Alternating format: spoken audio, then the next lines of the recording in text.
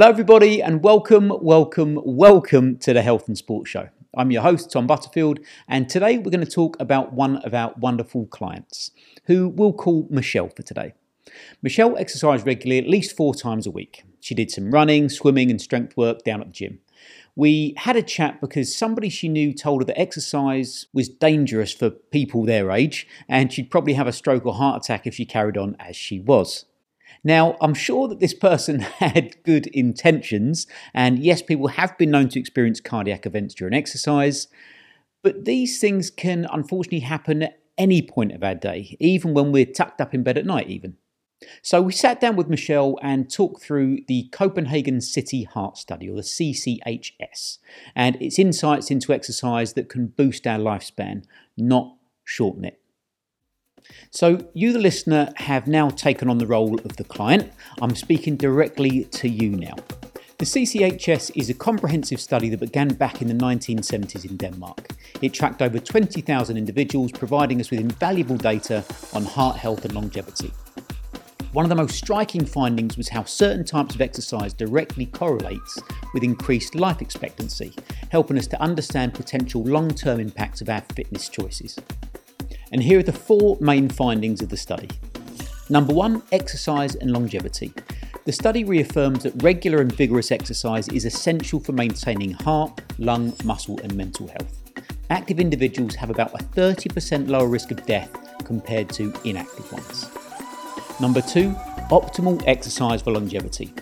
Surprisingly, the study found that moderate jogging up to 2.5 hours per week at a slow or average pace, no more than 3 times a week, was linked to the greatest increase in life expectancy, about 6.2 years in men and 5.6 years in women.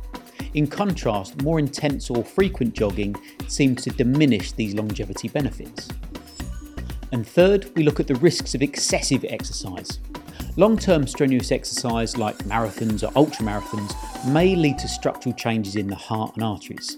This includes potential issues like myocardial fibrosis, arrhythmias, coronary artery calcification and arterial stiffening. And number 4, we look at the implications in further research. The findings suggest that moderate exercise is more beneficial for longevity than strenuous exercise. However, more research is needed to understand why excessively strenuous exercise might adversely affect lifespan. In short, the study advocates for moderate exercise like jogging, walking and cycling for optimal health and longevity, while cautioning against the potential risks of excessive strenuous exercise. Now, sometimes that can be a little bit subjective as to what strenuous is. Michelle felt happy and much more informed after our conversation. She was pleased that her current exercise dose was centred around relatively moderate to light intensity exercise. To her friend, however, it would have seemed much more like high intensity, as Michelle admitted that she'd never seen her friend do any exercise at all. Exercise intensity is, after all, relative to that individual's current physical capacity. Michelle left her office with a role reversal. She was now concerned for her friend's health and planned to ask her friend out for regular walks to catch up and boost her friend's fitness levels. It was a great result for Michelle, her friend, and for us because we always get a kick out of helping people. That's why we're in this industry after all. But thanks for joining us today. It's been fun. Stay tuned for more episodes. We'll look at more topics around health, sport and longevity.